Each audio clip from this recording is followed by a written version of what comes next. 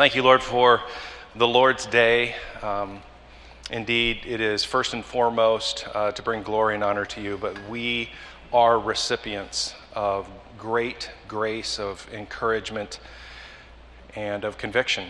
And Lord, we pray that all of those things would take place today as we participate in worship of you. But in this time of looking at the book of Numbers, we pray that you would fill our minds with useful, profitable information that will result in godly spiritual fruit. In Jesus' name, amen. Kaylin, what's the word used to describe the Hebrew canon?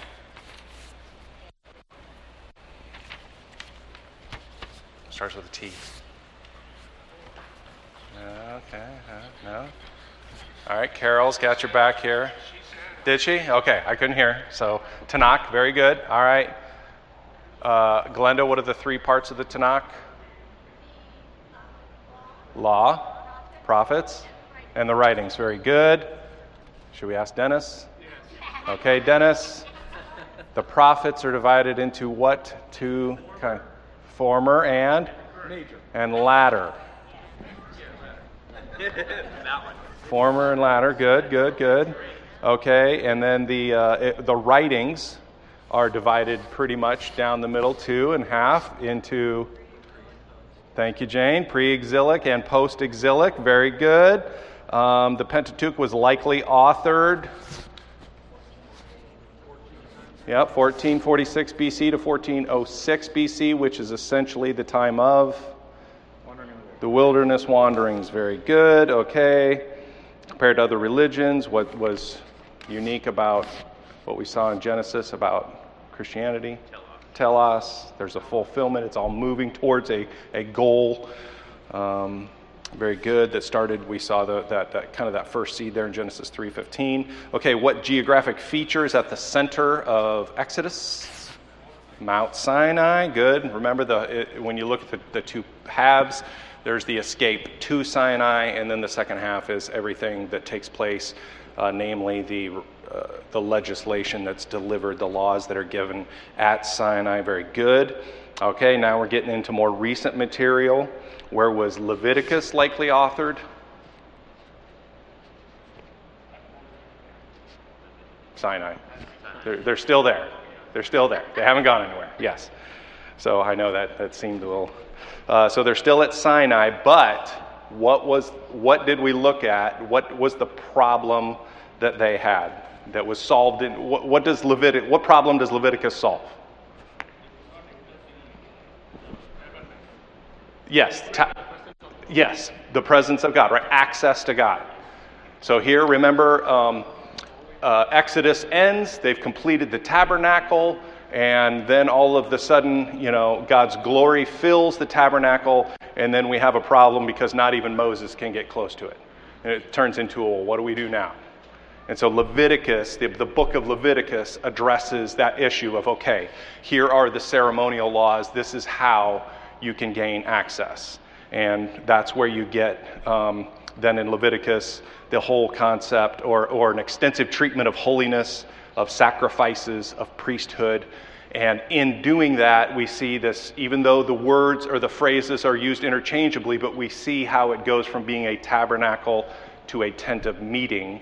In other words, they're now able to actually meet with God.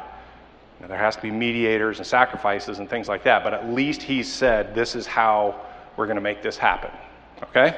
So that's how this whole story is unfolding. Okay, so today we're looking at the book of Numbers.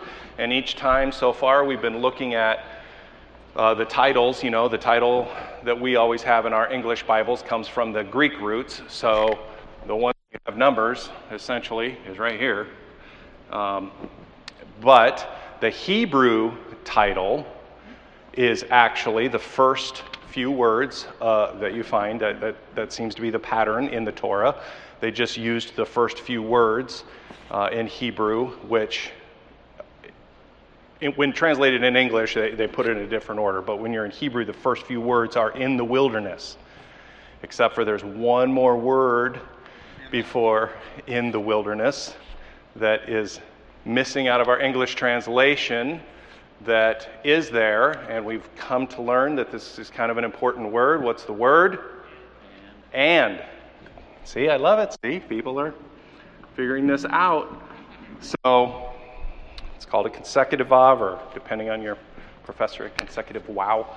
But there is embedded in those first words of Hebrew this and that is helpful for us, again, for a couple of reasons. One, it continues to show the continuity of the story. This is unfolding consecutively. That's why the books are put in the Torah in this order.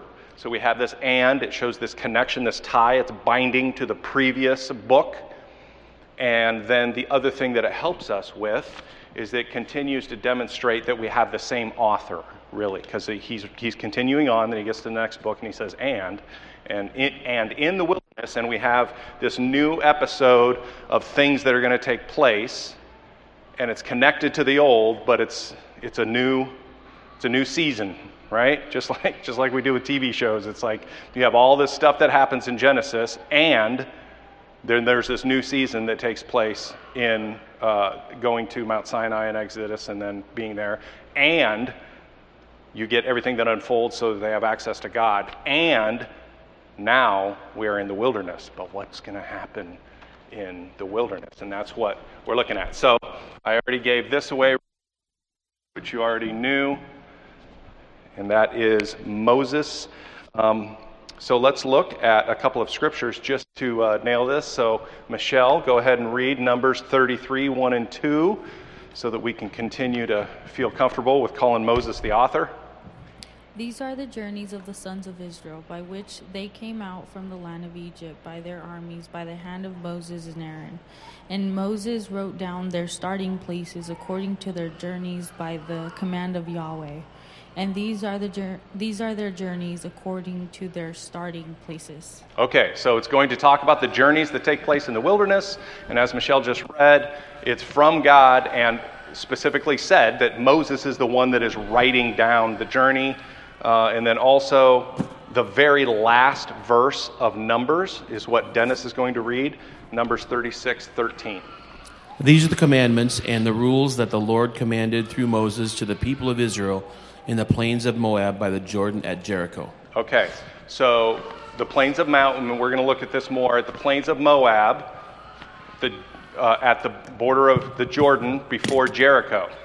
Now, hopefully, in your mind, you grew up with the whole story of Jericho, so that tends to be one of those little waypoints, one of those little benchmarks that sticks in people's head is the whole story of Jericho, because that's the first spot that they're going to hit when they enter the Promised Land. So here we are at the end of Numbers, and they're about to go in there, and it's describing that these, so it's talking about everything from Numbers, is what, and prior to that was what was given to Moses. And it's leaving it at that particular spot in the storyline. So we continue to see that Moses is the man when it comes to leadership and authorship of the Torah, the first 5 books of the Bible. Okay, we already discussed as well the date, so we still have our overall date span. But now, if you think about it, if you really want to be precise, I know there are a whole bunch of you in here that probably want to be this precise, but now you figure they're 2 or 3 years into this experience, so you probably can shave off. It's probably closer to 1443 BC because they're into it, and we're going to talk about the timeline here in just a minute as well. But this is what we know as well that I think is helpful. Who's my Sean? Leviticus 27:34.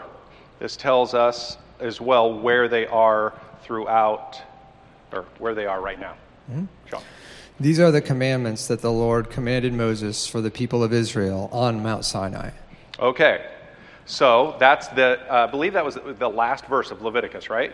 So we're back to the thing right here, this whole and. This is helpful. Hopefully this is helpful for you to see how these things are connecting, that binder that's there, the little spiral bound.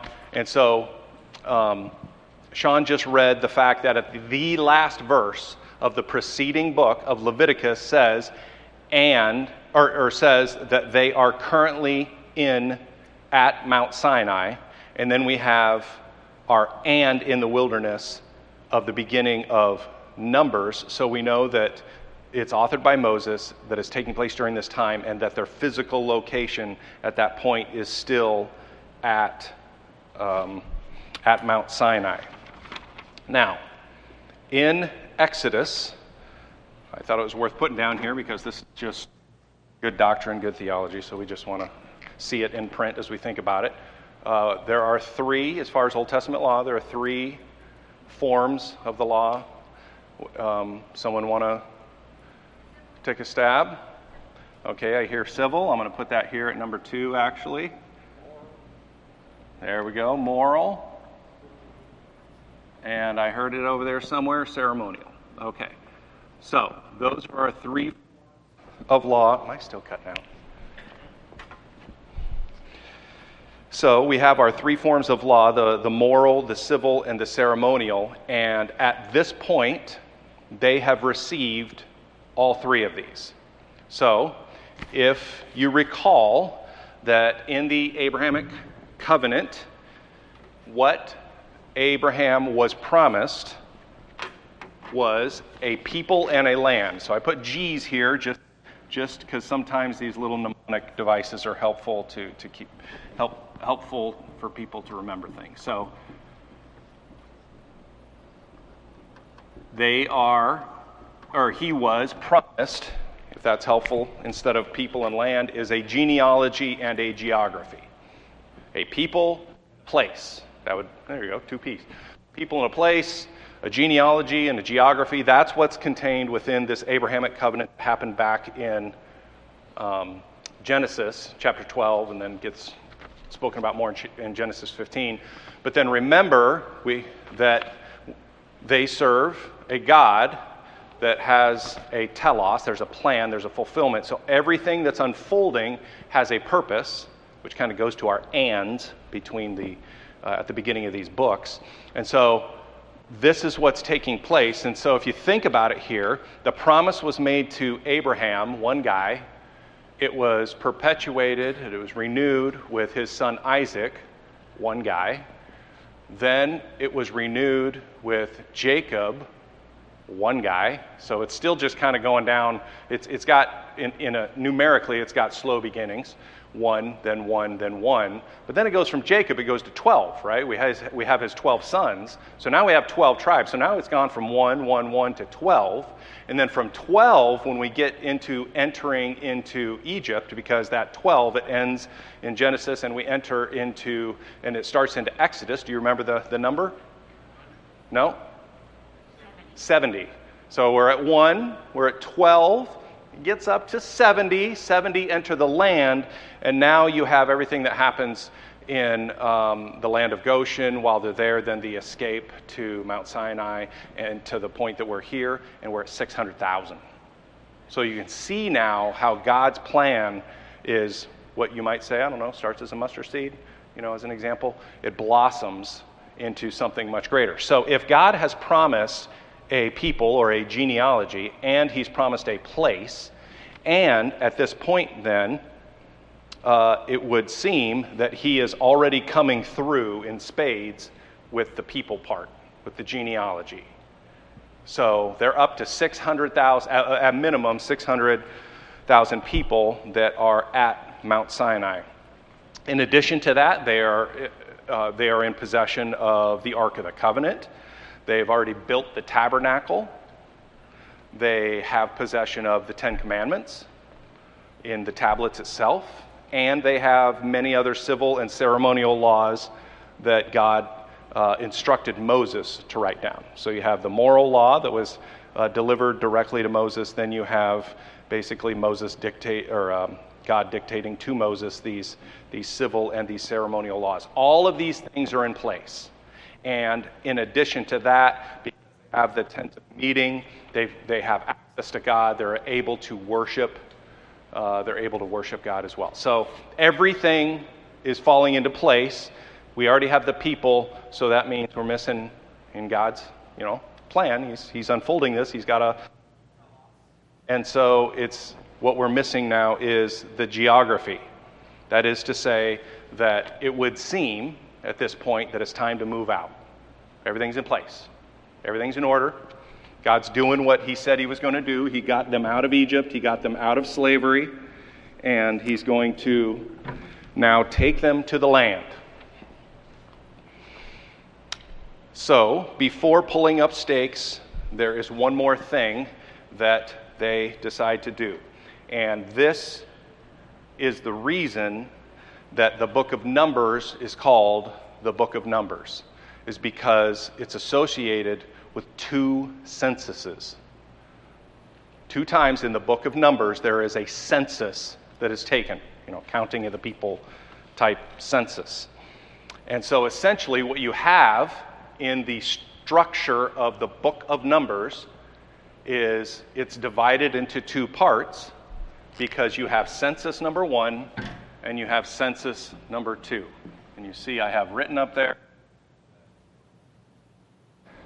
chapters 1 to 25 is what takes place with this. Another way to put this is census number 1 covers generation number 1, and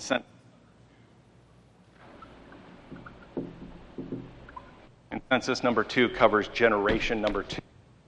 Have 2 separate generations that's being covered within the book of Numbers. Now, basically, this first census, what's happened is they've gone from being a people, the whole 111, 12, 70. When you get to that number, you're still talking about a family, right? You're talking about patriarchs, and these are tribes, patriarchs. This is a big family. But by the time when you get through the Exodus event that Pastor Nick has preached through, they've now transformed from a family to a nation. They're like legit. They like have been gotten their embossed, sealed paperwork. You're now a nation in a sense. You're Israel, and now they're up to 600,000 people. Well, if they're about to go into this promised land, there's going to be battle that's going to have to take place. You don't just walk in and say, hey, I think we're going to want this. So if there's going to be battle, then that means you need to get your act together and to figure out who's who, and we're going to have to put an army together. Honestly, it even made me think of the beginnings of the United States of America. Why was there any federal government anyway in the beginning when they first came over here? It's because they're like, well, we got to get together and defend the country. That really was the initial thing, is we have to be prepared for a defense of our country. And so God is preparing Israel in the same way, and he's saying, okay, right at the outset, right at the beginning of Numbers, before they head out, he said, I want you to take a census of everybody that's over 20 years old that's basically of age to go to war. So everything's getting placed in order here. And then, can anyone, I'll just throw this out there, if you have some grasp of what it is that's going to take place down the road here in the book of Numbers, can you think of another reason why it was helpful to have a census? I know I'm just kind of throwing that out there, but how this is going to come into play? No, that's a good one. I like that. We could divide up the land. No, but what's going to happen is this is going to be the specific list of people that are not going to go into the land. And to me, this is helpful as well to remember. Our God doesn't wing it. He names names. He knows exactly who is doing what side they're on. And in this case, a literal role is being taken of, hey, I've brought you out of the land of Egypt, out from slavery. I've brought you to Mount Sinai. I have given you the moral law in writing. I've given you the civil law. I've given you the ceremonial law. I've created a tabernacle. I've given you the rules about having access to me, so it actually goes from being a tabernacle to a tent of meeting, and everything is in place. His glory has filled the tabernacle. I'm going to now take the people part that I've already clearly demonstrated that I'm fulfilling, and I'm about to take you into the promised land. I'm going to give you the promised land. And in fact, here's a list, census number 1, of the people that are going to be the first recipients of this great promise that started with Abraham. You're the ones. We're writing your names down. You are the ones that are going to go in. And of course, those also end up being the very ones that are, to the man, not allowed to enter into the promised land, with the exception of Caleb and Joshua. Thank you. And those under 20. That's why this census is only for. You're not even writing down the names of those under 20. It's 20 and older are going to be part of this census. Now, my Numbers 14. Let's have my Numbers 14, because this is what happens. If you're wondering, okay, I don't know if you've thought about this way, but when you go, okay, well, if we take Scripture at face value and we go, okay, when they send the spies into the land and they legitimately find basically these giants, very intimidating people, and then they come back and say, look, we're scared. Does it seem harsh of God to say, well, fine then, if you're not willing to go in, then you don't get to go in at all? Like, if you simplify it down to that, it can seem harsh. But let's look a little closer at the way that this plays out, and it is not pretty. So they come back. Remember, there are the 12 spies. 2 of them are faithful, Joshua and Caleb, and then we have the other 10 that were not. And after that bad report, after they bring the report back, Numbers 14, we read the reaction of the rest of the people after hearing that report. So Numbers 14, 1-4. Then all the congregation lifted up their voices and cried, and the people wept that night.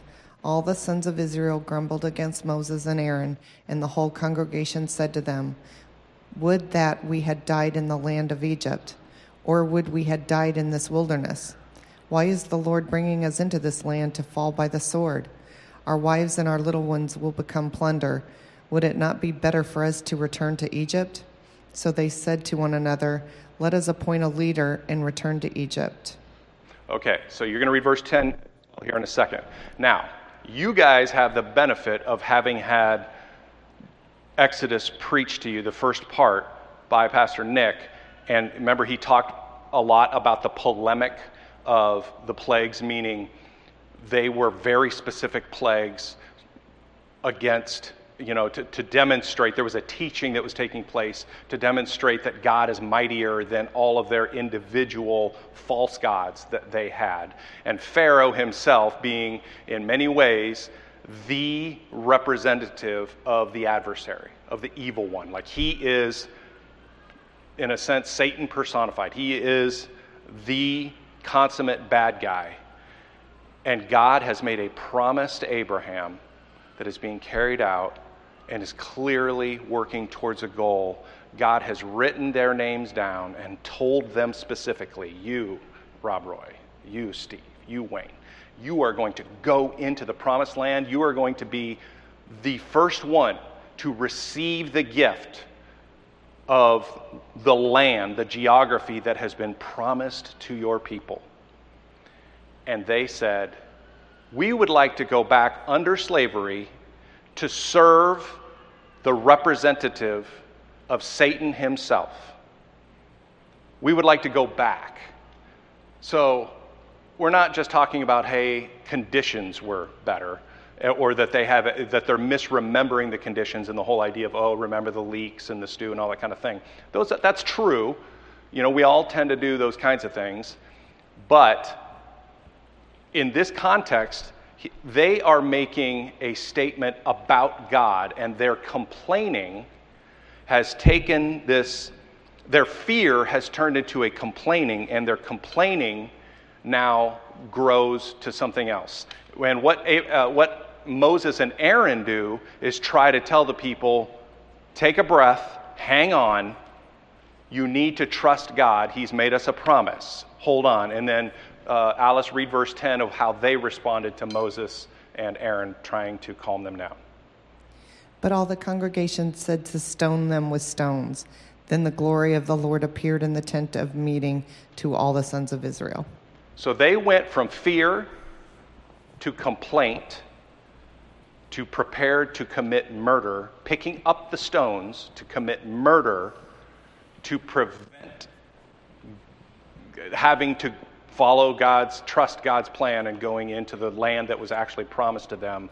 And instead, they were prepared to murder so that they could go back under the rule and be slaves to a representative of Satan.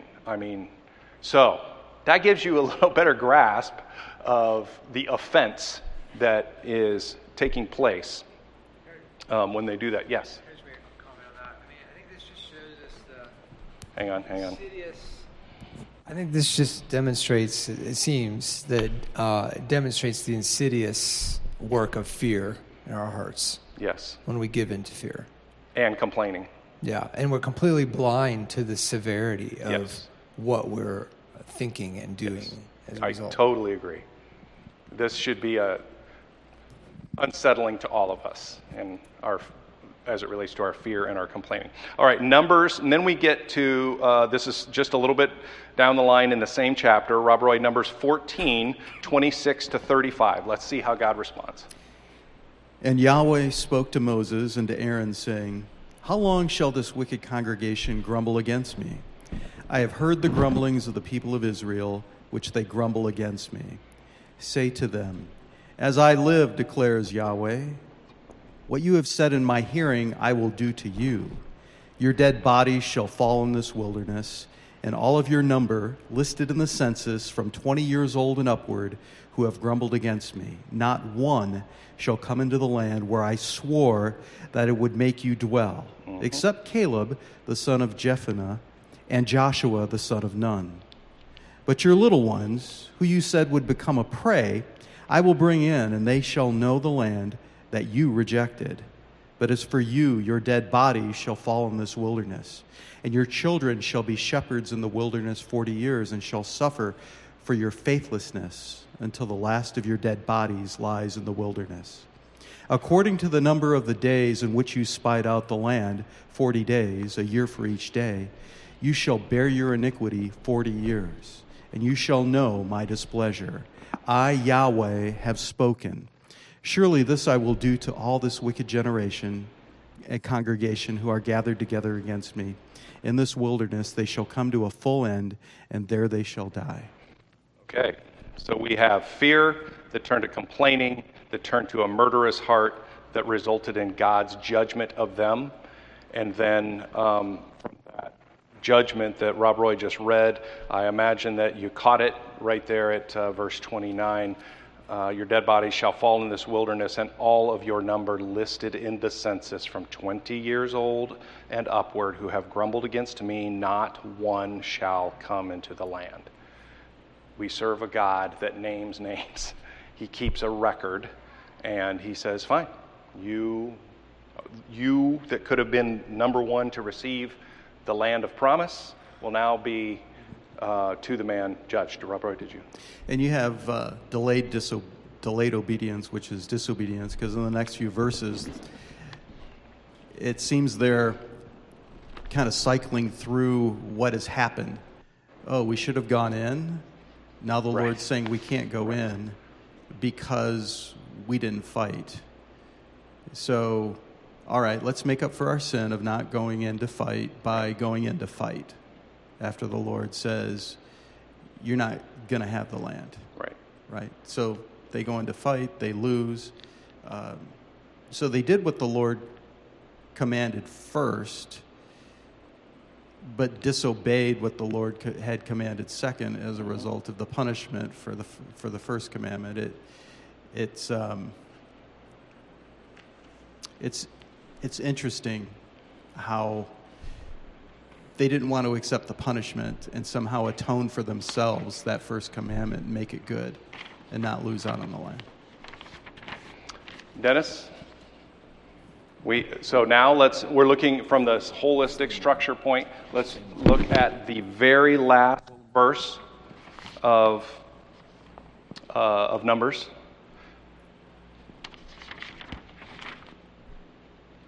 Numbers 36:13. Same one I read, right? Yes. Yeah. These are the commandments and the rules that Yahweh commanded through Moses to the people of Israel in the plains of Moab by the Jordan at Jericho. Okay. Now, knowing what you know now, are you hearing how similar this sounds to the end of Exodus, where they had the tabernacle, and then in Leviticus they received the commandments. At the end of Leviticus, which Sean read, they had received all the commandments. Like everything's ready for God to send them into the promised land. But generation number 1 failed miserably.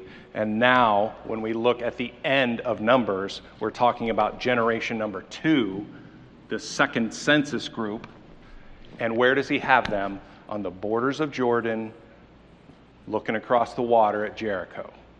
And then going back to my analogy of TV series or whatever, this is like, that's the close of the episode, right? I mean, this is beautiful stuff. This is,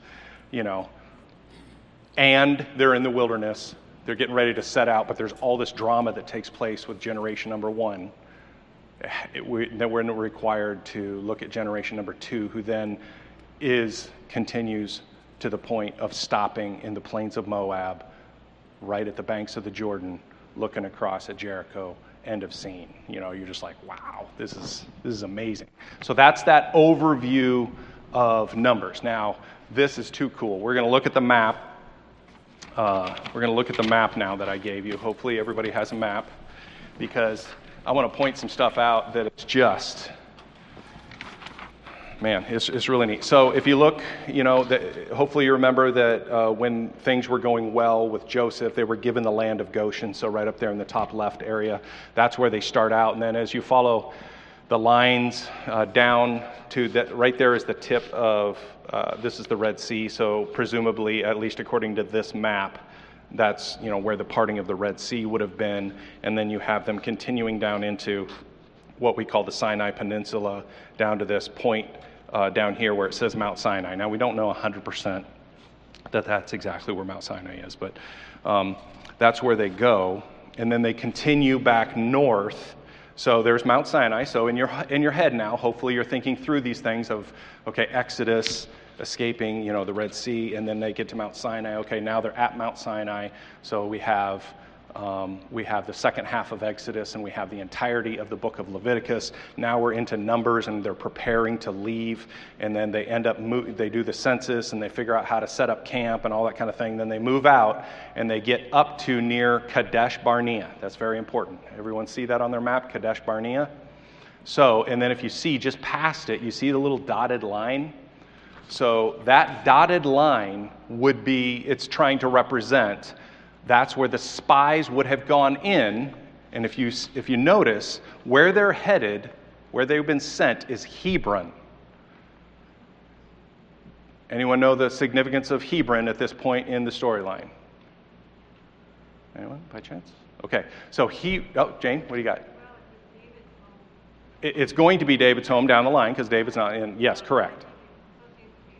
Yes. So remember the story of Abraham after Sarah dies, and he wants to buy the plot of land so he can bury his wife, and so that he has a future grave. And that's his one little footprint. Pastor Nick made a point of that when he preached through it. They had this small piece of land. He paid full price. He's like, no, I'm not going to take your deal. I'm going to pay full price because I want the deed so it can never be questioned. That's where it is. So actually, before they go into the promised land, there is a deed for these people for the place that the tomb exists for Abraham, for Isaac, Isaac's wife Rebekah, and for Jacob. Their bones are already in Hebron. They're bringing Joseph's bones with them because Joseph said, hey, make sure you bury me with my fathers. So they've got Joseph's bones with them, but they're supposed to go into the land. So they've got a deed to a spot in there, and that's where the spies were sent. Hey, go check out our lot, right? And they go in and they come back and go, oh, no. That's why you see them coming back. And so what ends up happening is that after they come back and they rebel, is that they end up staying at or near Kadesh Barnea for the next almost 38 years. 37.75 years. So one thing to keep in mind is that we frequently say, hey, they wandered the wilderness for 40 years. That's a little bit of a misnomer in the sense that they actually spent the lion's share, overwhelmingly amount of time near the region of Kadesh Barnea. So here's the thing. I'm just going to throw these numbers out real fast, and then I'll give you, because this is fascinating. From the original Passover that took place in the land of Goshen to the crossing of the Red Sea was about 24 days. They arrive in the desert of Sin, or the wilderness of Sin. Takes about 7 days. Then they make their way to Mount Sinai. That takes about 16 days. They spend 300 days setting up putting together, constructing, setting up the tabernacle. They leave Mount Sinai 49 days after that. Remember, they're trying to now, at this point now, they're trying to mobilize 600,000 people. That's why those first few chapters of Numbers, you have both the census number 1, and then you also have, hey, this is where everybody's going to be. East, west, north, south, line up like this. So they're all getting organized. Our 600,000 people are getting organized. And now it's time to actually move out. God's in the pillar of fire and the pillar of smoke. And they make their way to Kadesh Barnea, which takes then from Mount Sinai at the bottom to get up to Kadesh Barnea. It takes 311 days, so right about 10 and a half months. So let me just say this. The amount of time, if you add all that up, the amount of time from first Passover, the institution of Passover, until generation number 1, let's assume for a moment that after the spies come back and if they did not give a bad report and they gave a good report and they obey and trust God, let's assume there's not a delay in entering the promised land, okay? But that being the case, the amount of time from Passover number 1 until let's go into the promised land because we trust God is just under 2 years. 2 years it would have taken them to go from Passover to entering the promised land. But instead, we had their rebellion, and in fact, they go right back then to where they had last stopped before the spies went in, which is Kadesh Barnea, and they stay there for the next 37 3/4 years, 453 months. All right? And what's also kind of interesting, and this says something, is that we have no record of what they spent, really of what took place. We don't have details of families and, stories and everything that took place during those 37 3/4 years that they're just around Kadesh Barnea. It's like, basically, in a sense, God is almost blotting out this generation, just saying, okay, finish out your days. And he told them ahead of time how long that was going to be, 1 year, right, for every one of their... So in their this record then that we don't know really what happened when it hits that 40-year, they finish their time out, being put in time out, it culminates with Moses and Aaron acting unfaithfully and then also being refused to enter the promised land. And we have a transition of leadership. So again, all this drama that's taking place, and now even Moses and Aaron are enduring a similar punishment, the same punishment as the rest of those people, and not being allowed to enter the promised land, and leadership is transferred to Joshua. Now, census number 2 people, generation number 2, once that time has come, and God says, okay, now, you people, how about you guys? You're going to go in, and now you have, if you look back at your map, notice they head, south down Ezion Geber and then all the way back up, and it loops around, and then you see where the arrow ends, and it's right at the borders of the Jordan River, looking across at Jericho. And this is generation number 2 now, and of our people. So, anyway, I think that is absolutely fascinating there as far as it's helpful to have some sense of time that it would have been right about 2 years that spying took place, that they actually spent almost 38 of those years largely in one spot there. And the last thing I wanted to point out is a little bit separate note, is that I wanted to point out, I have all the scripture references, but we don't have time to look at them all. But we see a difference in the way that God treats his people pre-Sinai and post-Sinai. And now you guys have this whole, the geographic feature of Sinai and how important that is, and the fact, the middle of Exodus, and then how much time they spend there in Leviticus, and then things they have to do before they take off there in Numbers. But God treats the people differently before they get to Sinai and after they've been to Sinai. And I just wanted to point out in Exodus 17, this is prior to Sinai, they grumbled about the water. God reprimands them and then provides them water. Later in Numbers 11, they grumbled and God destroyed a bunch of them with fire. Exodus 16, 27 to 30, they violated the Sabbath, which Pastor Nick has preached about. Remember the gathering of the bread when they shouldn't and everything. They violated the Sabbath. It resulted in a reprimand. Numbers 15, 32, in Numbers 15, they violated the Sabbath, or a man violated the Sabbath, and he said he must be killed. And then also Exodus 17, and this actually hits exactly what Pastor Nick just finished, I think it was last week, about Israel defeating the Amalekites. That was, with Moses.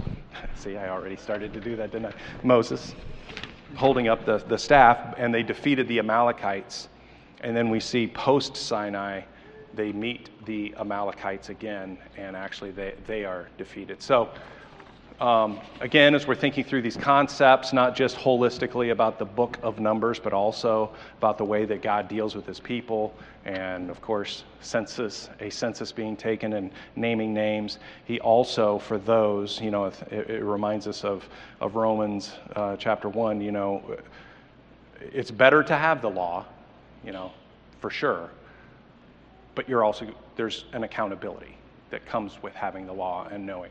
And that's what takes place right here. If I were to draw a mountain right here, Sinai, is that you see the difference between reprimand and you knew better. So, okay, yes, PJ.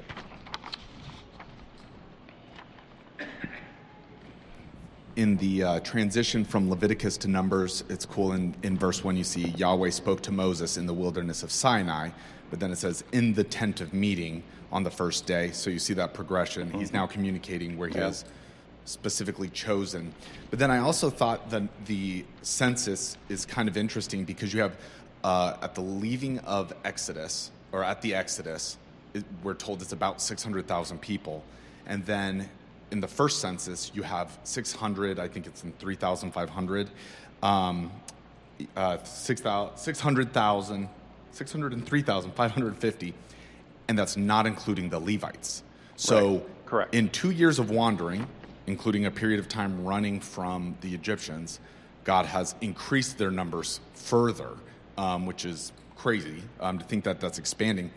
But then the next time they take a census, after the census of the second generation, they're down to 601,000 people, 601,730. And so it seems that the blessing that God had given them to multiply and just produce in great number, greater than they were dying off, stopped. And that instead, there's almost this like treading water of you're no longer going to get the generational blessing for violating the covenant.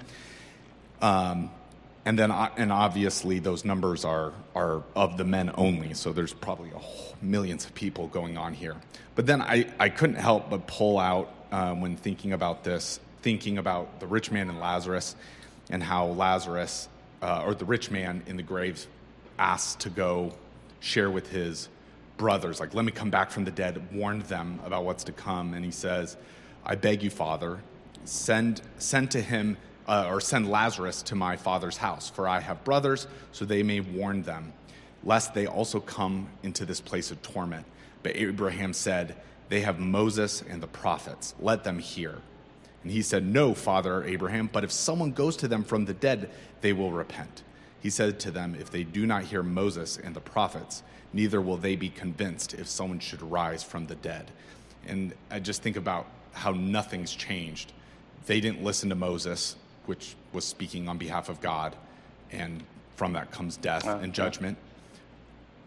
The rich man did not listen to the Jewish upbringing he had and listen to the words of Moses. And then here we are, we have just as much testimony and witness to the work of God as the people who witnessed the fire, the Red Sea, the plagues, all of that, because we have it all in Scripture. And if we refuse to listen to it, we are doing the exact same thing over and over again all these generations.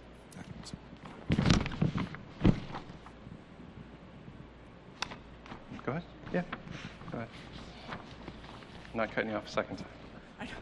This is easy, I think. Yeah. So the pre-Sinai, is that related to the census generation 1, or this totally different? Sorry, I am glad you asked that question. To clarify, this is not